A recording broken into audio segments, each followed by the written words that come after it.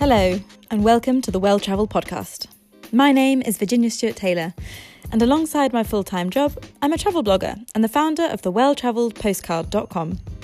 I've travelled to over 65 countries and I've amassed over 500 blog posts full of travel, itineraries, tips and advice. This podcast, the Well Travelled podcast, is a weekly spotlight on the hot topics in travel and the most essential travel advice to help and inspire you to travel and explore the world. Thanks for joining.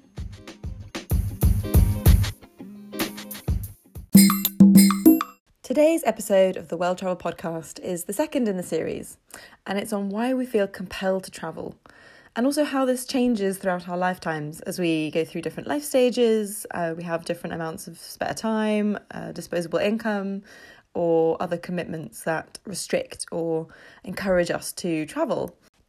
While I realise that different people have different appetites for travel, some don't like going abroad at all, and some people have other priorities, other hobbies, I'm fairly sure that if you're listening to this podcast, you probably count yourself among those people that do like to travel and do feel compelled to, and sometimes sort of wonder, what is it? Is it travel? Is it wanderlust? What is it? Why do we travel? So this podcast aims to answer that with this specific group of people in mind. And I'll be mostly referring to the contexts I know. So I've grown up in the UK, and the culture around travel does differ a lot by country, even in, Western countries. For example, in the US, they have, I think, 10 working days a year of annual leave. And their geography makes it very difficult for them to travel abroad for short periods of time compared to people who live in Europe, where the distances are much smaller, and in countries where there is much more annual leave standard allowance. So I think in the UK it's about 25 days. So that's a dramatic difference. I think another big cultural difference which can impact people's desire and ability to travel is the culture around taking gap years or sabbaticals. So in the UK, it's very much encouraged for 18-year-olds to take a year between school and university to either work or go and travel. And that encouragement matters hugely, because if you see people around you, role models, other people doing it, you feel a lot more empowered to go and do that same thing yourself. And if that just doesn't exist in a context like Italy, I know it's not really a thing there either, then it's very hard to break the mold and be that one person that does, because you're not sure what impact that might have on how people view your CV, for example. So this blog post is mainly going to talk about people in the UK, or at least the context in the UK. So without further ado, let's jump into today's podcast on why we feel compelled to travel. If you ask anyone around you for a list of their passions, what do they really, really love to do? I'm guessing that a large proportion of people will include travel in their list of passions, because who doesn't love to go on holiday, take a break from normal life and escape reality a bit? But why is it that we are all so addicted to travel? Why do we save up our precious earnings for months and months on end in order to afford long-haul flights? And why do we count down the days until our next holiday? You might have heard of the reports that some scientists have apparently discovered a wanderlust gene that supposedly explains why certain people can't sit still and why they were born to roam the planet in search of novelty and adventure.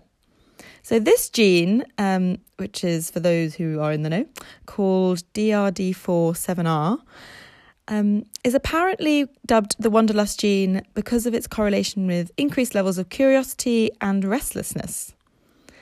But apparently there is also a big history of people who have this gene also sharing a common theme of having a good history of travel. And it's apparently possessed by about 20% of the population, but there is a much higher prevalence of the gene in places of the globe where travel has been encouraged in the past. So this brings up a question. Is a passion for travel a question of nature or nurture? Is it actually societal influences and marketing, sort of clever marketing campaigns from the huge travel industry that impose this desire to travel on us? Or is it a genetic characteristic that, runs through our family trees? What do you think? On the nurture side of the argument, there is definitely a large travel marketing industry, with concepts such as bucket lists being a major influencer, and also the concept of FOMO, so the fear of missing out. So can I really claim that my passion for travel just courses through my veins, it's in my genes, and that I really remain completely impervious to advertising? So I definitely succumb to a clever marketing campaign just as much as the next person. And I do add countries to my wish list after seeing, a stunning video, reading an excellent article on a particular destination. I know that documentaries, films, they all have a role in deciding where I want to travel to. But am I also influenced by the travels of my peer group and by the expectations of society? Well, of course I am. And I don't think anyone can say they aren't. No one lives in a bubble. No one lives on an island of one. And as much as I'd hate to admit that I'm a product of my surroundings or, a sheep, I think it's the truth. I think it's the same for everyone. And I would like to think that I'd break out of a certain mould, that I do travel, a bit more than the standard person, and do think, with an independent brain. But I'm aware that my travel wish list does comprise a few items that I've probably picked up from other people. On my blog, The Well Travel Postcard, I did write a travel wish list for me to complete before I turned 30. And this was a big challenge, sort of effort. I wanted to push myself to travel to as many of these places as possible before my 30th birthday last year. And I actually haven't published my next travel wish list following that. But it's a good example to use. So one of the examples on my travel wish list was an elusive trip to Ibiza that I was desperately trying to organise for quite a few years. And I'm sure I would have lived perfectly happily after if I'd never visited that particular island in the Mediterranean. I mean, I've spent enough time in the Mediterranean anyway. But I knew that doing Ibiza was something that everyone my age, everyone my generation was raving about. So I too was desperate to do Ibiza. And that's a classic case of FOMO, so fear of missing out. And that was shaping my aspirations and identifying my generation as one that doesn't want to be left out of anything. So this phenomenon of bucket lists is a perfect example of this. And think of some of the items on my future bucket list, things I haven't yet done. So I would love to do the Trans-Siberian Railway across Russia. I'd also love to walk some of or all of the Camino de Santiago, or a similar kind of really, really long, kind of weeks long hike. And those things are probably not just born out of my own imagination and curiosity. They're because I've seen other people do them and I thought, wow, that looks amazing. I'm not a huge fan of the word bucket list because I think it refers back to the idea that you kick the bucket and you die. And I don't really like thinking of death, to be honest. So I prefer to call it my travel wish list. And yeah, this is definitely borrowed from Instagram feeds, from other bloggers' bucket lists, people I follow. And although my bucket list probably isn't the same as anyone else's, it is probably unique in terms of it'll have a different combination of different interests, but it is definitely influenced by the people around me. So how about the fact that in my generation at least, there has been a definite move away from material possessions to experiences, forming the new social capital.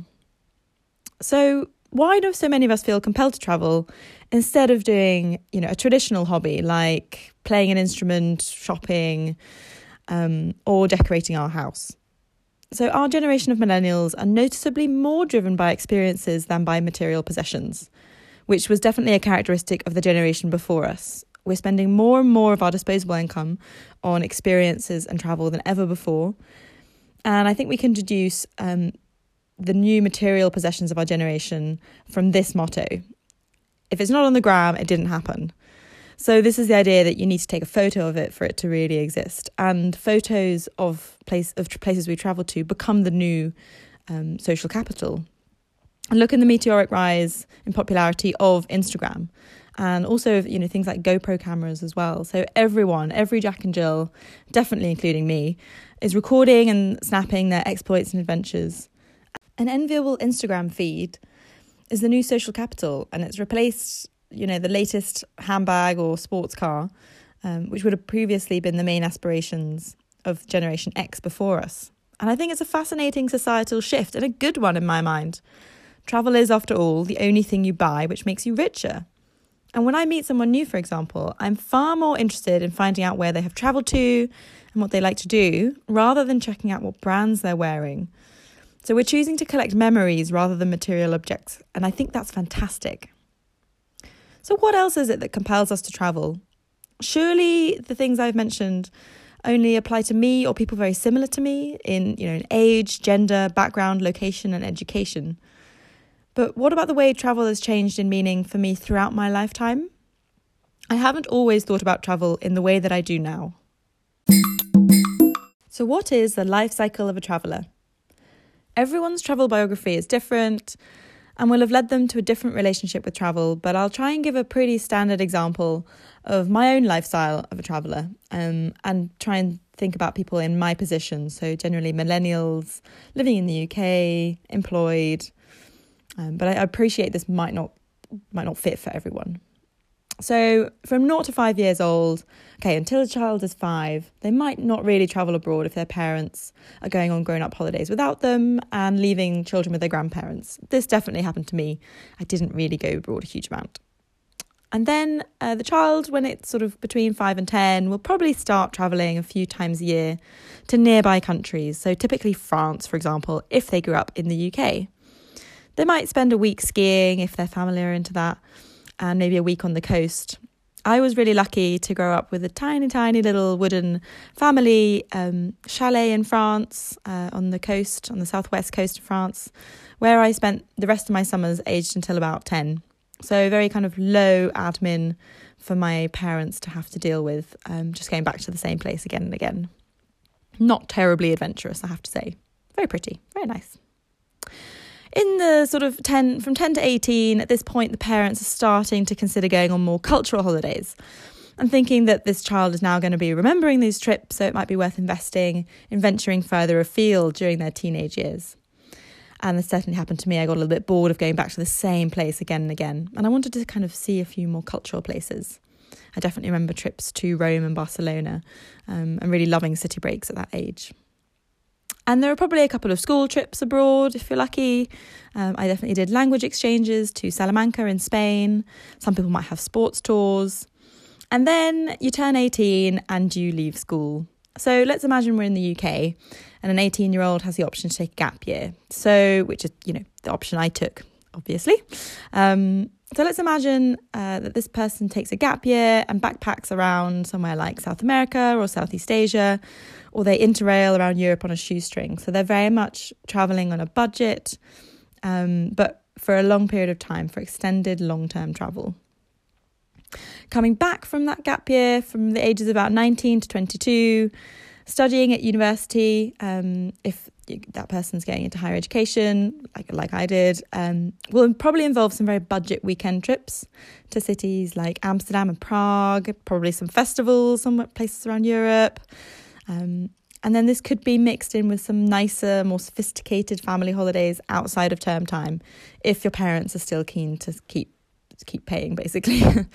And not everyone will have this, but you might do a third year abroad where you're studying or working or teaching abroad. And probably this is again on a shoestring, but you're at least living in one place for several months and integrating into local life. And while you're doing that, you might also be taking weekend trips around Europe to explore as much as possible and really enjoying the experience that is Erasmus. I did a third year abroad. I went to Cordoba in Spain for 6 months to study, which I absolutely adored. I think it was the most fun period of my life ever, mingling with so many different nationalities and studying, so having slightly fewer responsibilities in life. I then moved to Modena in Italy to do a 6-month unpaid internship at Armani, which was also really fun for the weekend trips around Italy, less fun for the sort of unpaid 9 to 5, that was pretty harsh, but really formative experiences of living abroad at a really young age. Then after university, so between sort of 23 and 30, if you follow what I did, I moved to a city. I moved to London to find work, and a lot of people will be looking for work, and then if they're lucky, might even start to enjoy travelling in business class, so going to airport lounges, being able to expense their meals and their hotels, staying in slightly nicer hotels. And even if, you're not traveling for work, you're not going to give up traveling. You've got, your precious annual leave to relax and enjoy and explore. So as you get into your sort of later 20s, you've finally got some disposable income to spend on more upmarket travel, but you're also juggling a finite amount of annual leave and the challenges of organising holidays around everyone's busy schedules in amidst, growing numbers of hen parties and weddings. And if you're in the millennial age bracket, then you probably have quite a few friends who've moved abroad. So big international cities like San Francisco or New York, Sydney, Dubai, Singapore, Hong Kong. I know I have quite a few friends who've done that. So you might get those itchy feet in the background as well to move abroad. Does any of this sound familiar? And the interesting thing for me is that this person, my travel taste, or this person, their travel tastes have changed dramatically over the years, and probably more than their taste in food, their taste in music, or their personality have changed. Do you agree? I find the life cycle of a traveller phenomenally interesting.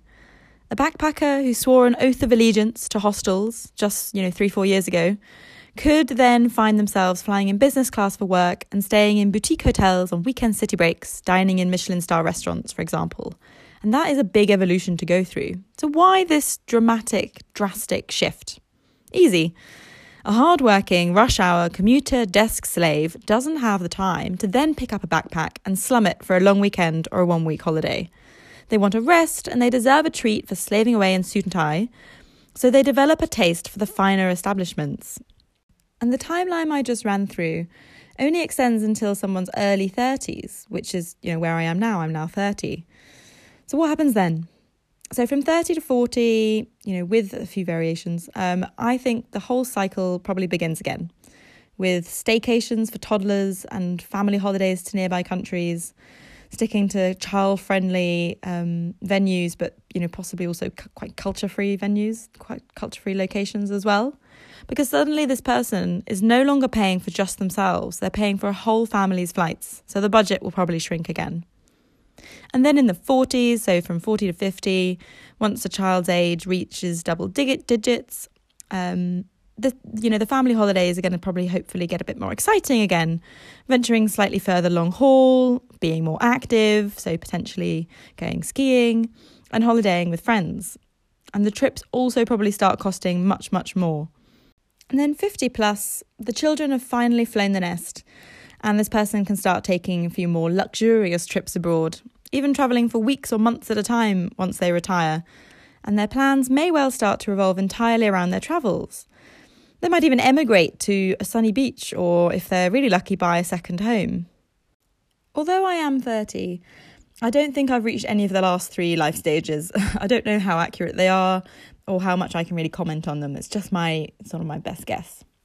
However, if I think about myself in, 5-10 years' time, I'd like to think of myself as being an adventurous mother who takes her children all over the world, showing them both beauty and ugliness, poverty and wealth, natural landscapes and huge cities, hostels and luxury hotels, to give them as broad a view of the world as possible. I don't know if you ever bumped into a young Western family staying in a hostel in a developing country, but I always thought they looked like the coolest families, and I really envied those children for the life skills they were developing at such a young age. So what about my motivations for travel and where I am right now?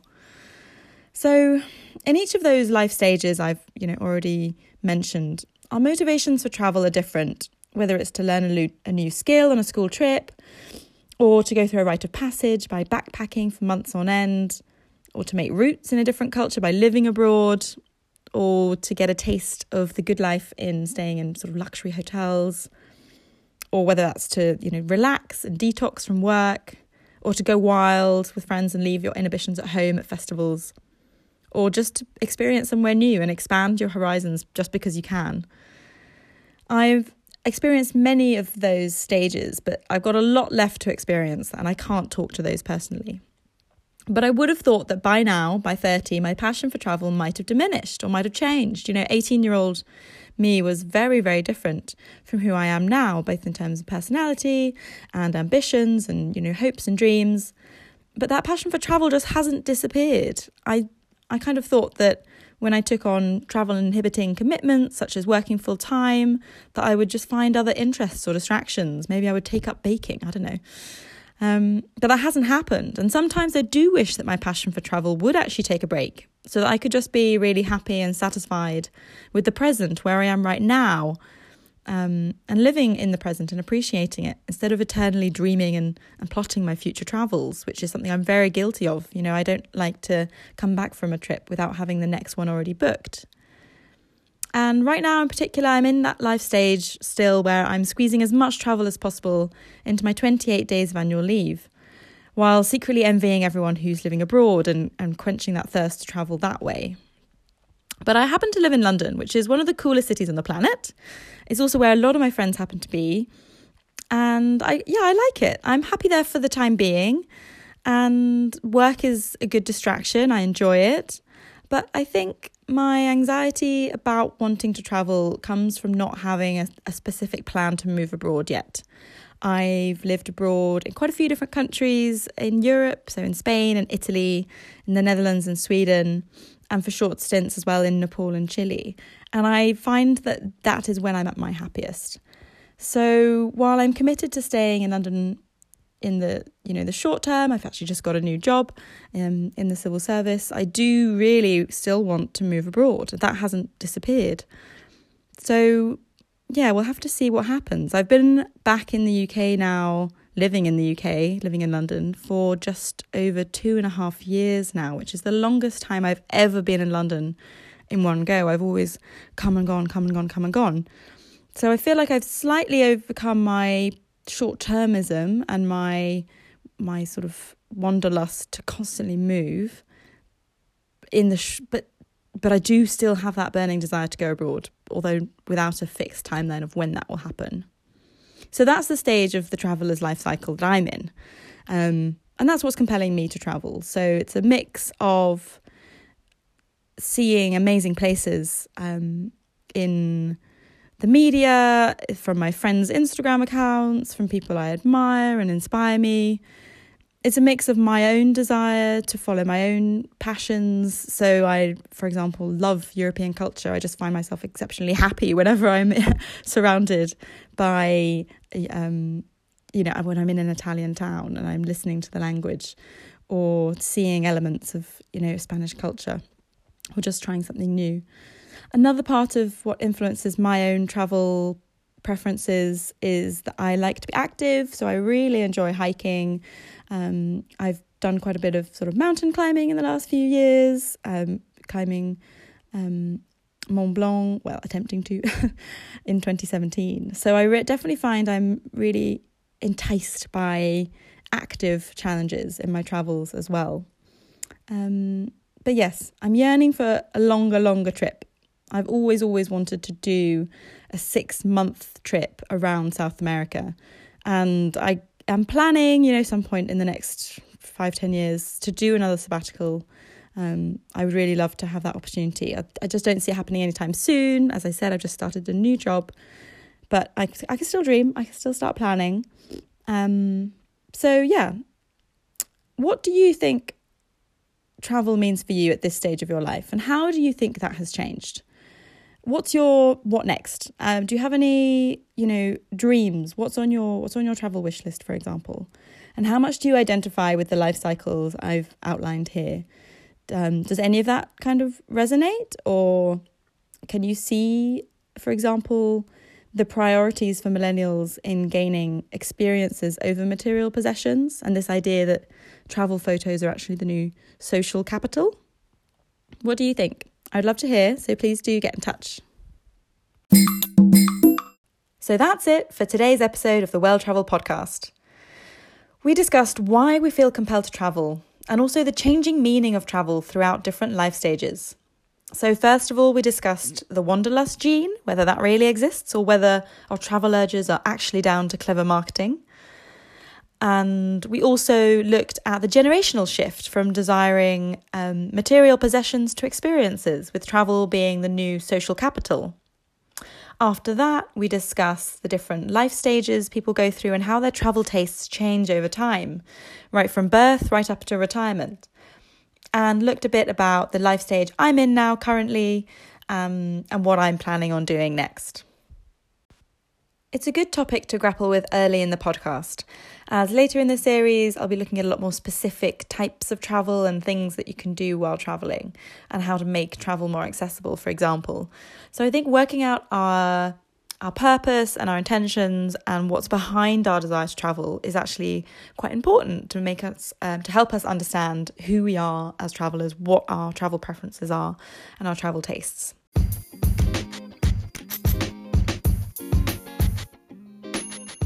Thank you for joining today's episode. And if you're interested in finding out more on the topic, you can visit my blog, thewelltravelpostcard.com, and sign up to receive new posts by email. Also, make sure to subscribe to the Well Travel Podcast to hit all the latest episodes, and follow me on Instagram and Twitter at @VStuartTaylor. I'd love to hear your thoughts, so do rate and review the Well Travel Podcast and get in touch with comments and the topics you'd like to hear discussed in future. Look out for next week's episode. Until next time.